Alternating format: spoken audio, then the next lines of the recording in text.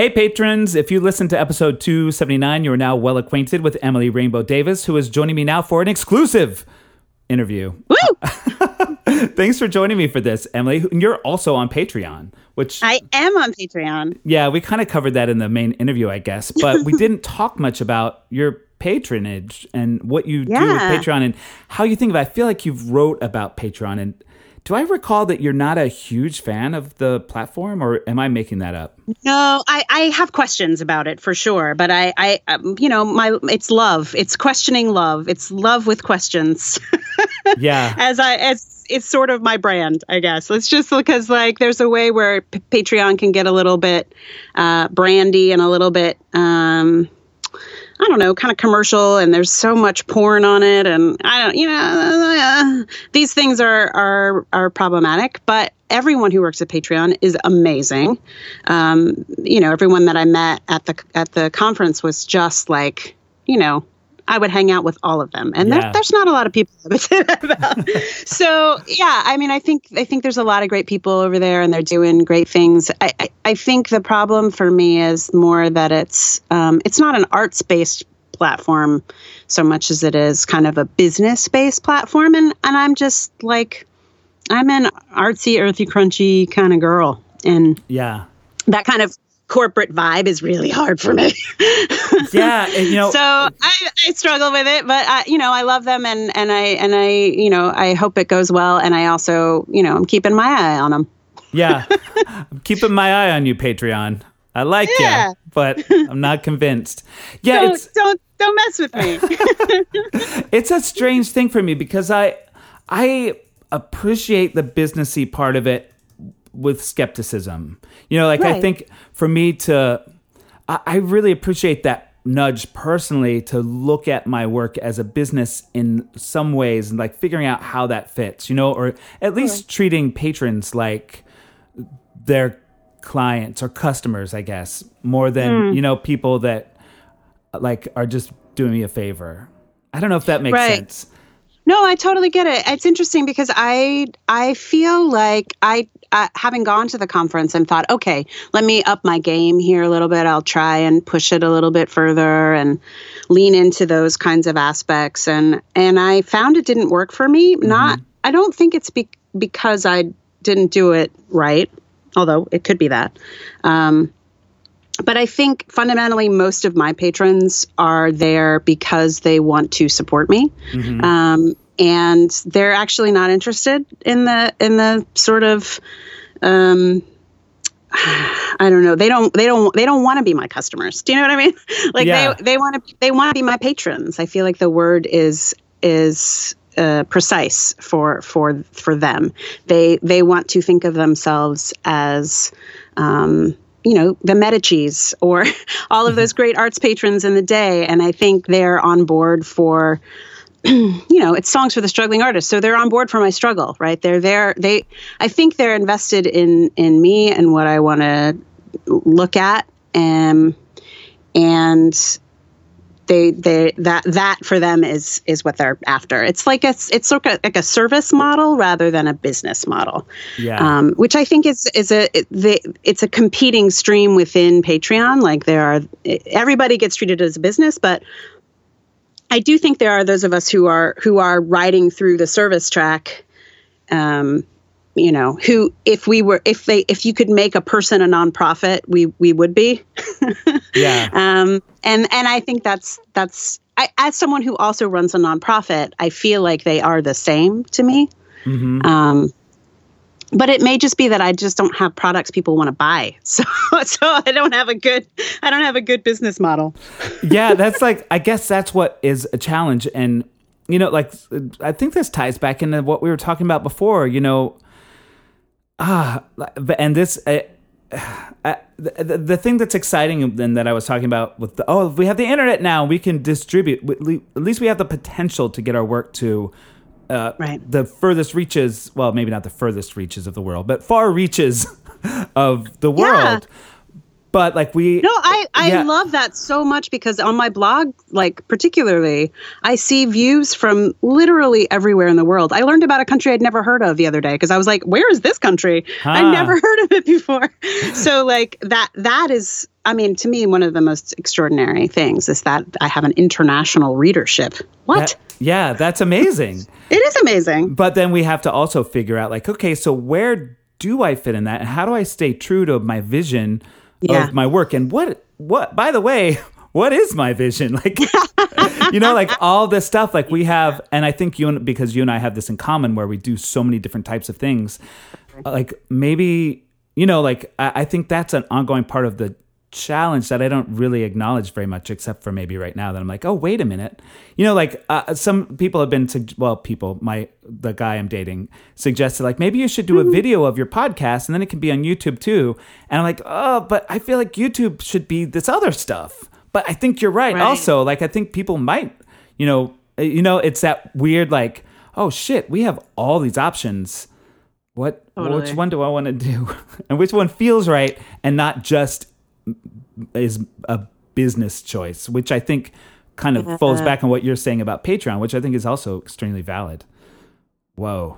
Well, just practical. You can just put your podcast on YouTube without video. And there's apparently like a whole swath of people who just like put audio up on YouTube. I tried to do that for my other podcast, which is me reading a book for young people that I wrote. And I did like 2 episodes and it was a lot of work because you have to sort of filter it out. And anyway, but just practically, suggestion for you, if you want to get your stuff on YouTube, don't worry about video. Just audio that up, see how it goes. But see, these are the things I get hung up on where I'm like, oh, yuck. Why would I put something that isn't video on YouTube? Just do it. Yeah. I don't know. I mean, here's the thing. I hate Instagram. I know I should like it, but I hate it. Like I get on it for like 5 seconds and I'm like, oh God.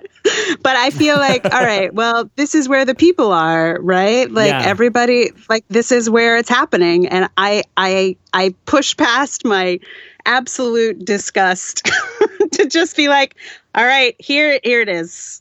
I'm not good at it and I don't like it. But this is where people are, so fine. Yeah, but then... I don't know how long it's going to last.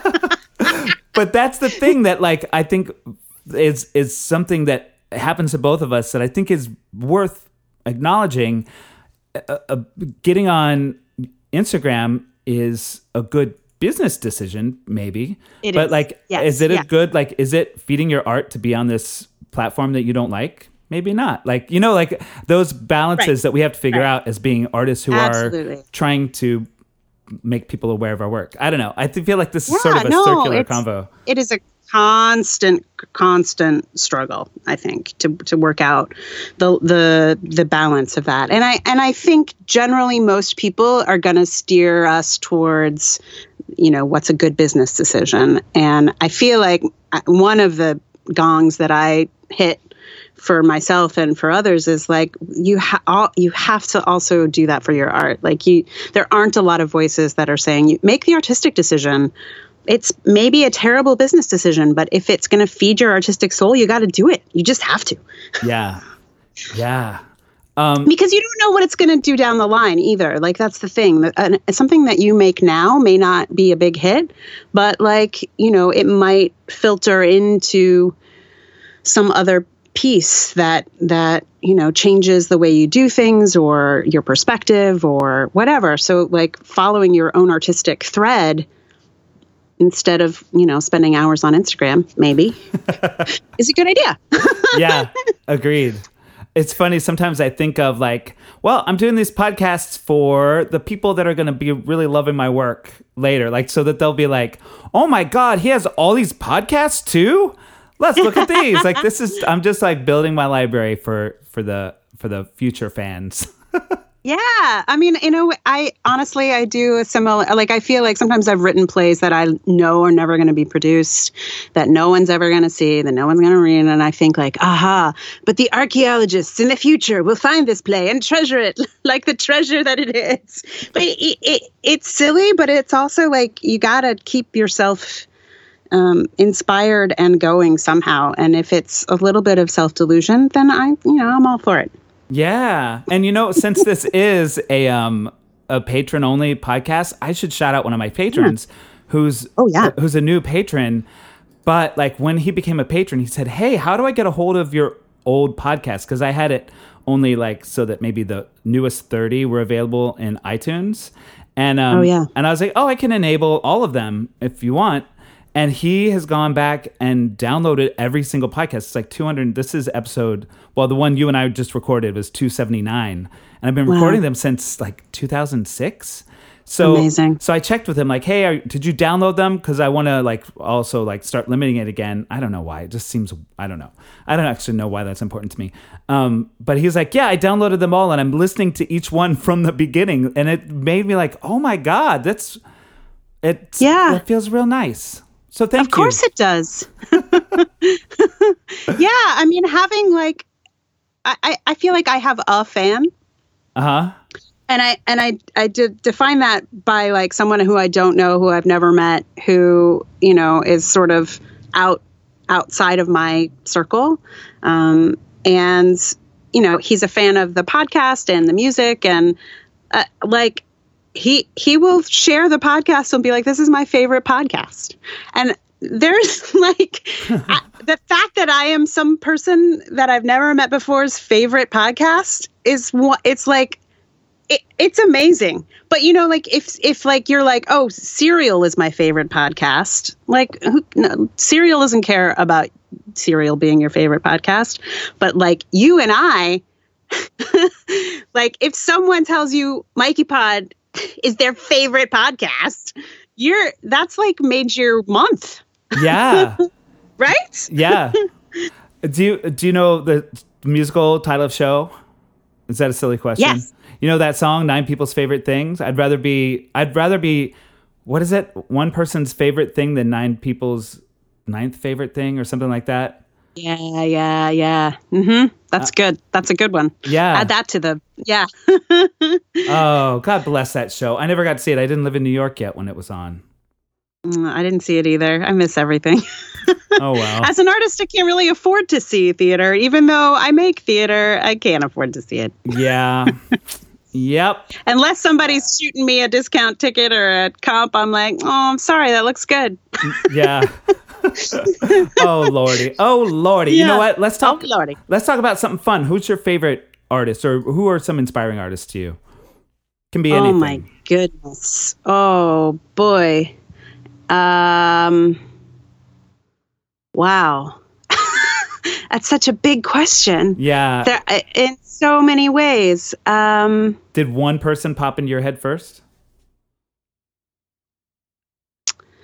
Well, I think I was thinking about music first, so I thought of Ani DeFranco, who's always been a kind of a lodestar for indie, doing things the indie way, which has become less and less easy to do in this world. And I also thought of Neil Gaiman, which is a kind of a weird choice. I mean, I love his writing, but he's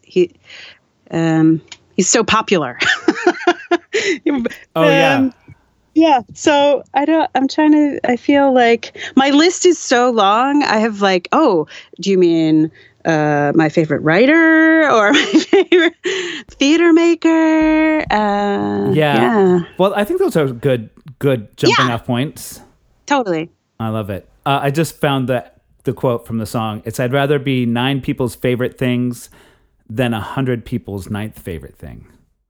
Yeah. Word. Yeah, it's beautiful. I love it. All right, we should wrap this one up too. Yes. Emily Rainbow Davis. What a delight it's been. It has been a delight. I'm so glad we finally did this. Me too. I don't want to put you too much on the spot, but do you have one more song we can put on this podcast? Can you think of one that you can send me? Oh, and we can keep this chill and conversational since this is the Insiders. Yeah. But what would it be? We can just surprise the crew, and I'll just play whatever song it is at the end of this. Okay. Do you want a cover or an original? How about a cover? Okay, great. Or I don't care. Either one. Whatever. I'll send you a cover. Okay, perfect. Thanks so much for joining. You know what it is? Oh, yeah, I'm going to send you my cover of the Lady Gaga song because it was so out of character for me to do, and I didn't know the song before I learned it. But it's a little bit about that sort of like performer's need for appreciation and love. So yeah, I'll send you that one. I love it. We haven't talked about where to find you on Patreon. Patreon.com/ E.R. Davis. E.R. Davis? Emily R. Davis. R. Davis. Got it. Skype cut you off for a split second yeah. when you said that. Skype. Perfect. And so patrons, be a patron to another artist, and it can be Emily Rainbow Davis, who you've heard today. Listen, we are few, we are mighty. Come join us. I think my model might be slightly different from yours in that I do a pay per creation model. Is that right? You do a membership model? Yeah. So I do when Patreon started, it was the only way to do it. And so I got on board with it that way, and which is why I ended up using the blog as kind of the impetus for it, because the blog is something that I can post and basically charge for. Right. So it's a little complicated for some people. They're like, oh, how do I? But it does. All you do is like basically you pledge $1 or $2 or $50 per creation, and then you can limit how much you do. So like basically for every blog I post, I get paid. But people, I have people who pledge, say, $5 a post, but they have a 3-post limit or something like that. Yeah. So that ends up being that they pay $15 a month or something like that. So it's slightly complicated, but I tried to switch to the other model and everybody was like, nah, we're good. There you go. So we're sticking it out over here. I actually created a whole other page that's the membership model, and absolutely no one joined. So, oh, wow. So everybody is happy here in the pay per post. So join us if you feel so inclined. I love it. Yeah. All right. I think that's it for us. Great. Thanks so much for joining me. It was great to talk to you, Michael.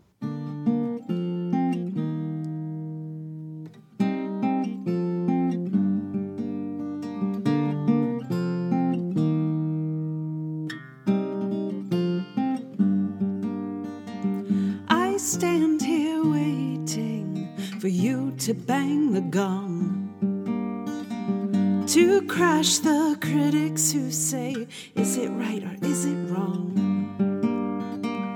If only fame had an ivy, baby, could I bear being away from you? I'd find the vein and hit it here. I live for the applause, applause, applause. Live for the applause, applause. Live for the applause, applause. Live for the way that you cheer and scream for me. The applause, applause, applause. Give me the thing that I love. Put your hands up, make them touch. Give me the thing that I love. Put your hands up, make them touch. Make it real loud. Make it real loud.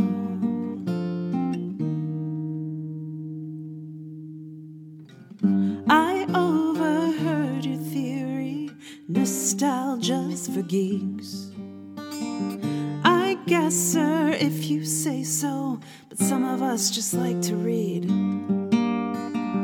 1 second, I'm a Koontz fan. Suddenly the Koontz is me. Pop culture was an art, now art is pop culture in me. I live for the applause, applause, applause. Live for the applause, applause. Live for the applause, applause. Live for the way that you cheer and scream for me. The applause, applause, applause. Give me the thing that I love. Put your hands up, make them touch. Give me the thing that I love. Put your hands up, make them touch. Make it real loud. Make it real loud.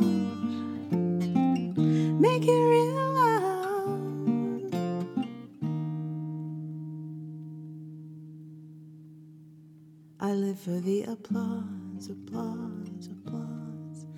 Live for the applause, applause. Live for the applause, applause. Live for the way that you cheer and scream for me. The applause, applause, applause. Live for the way that you cheer and scream for me. The applause, applause, applause.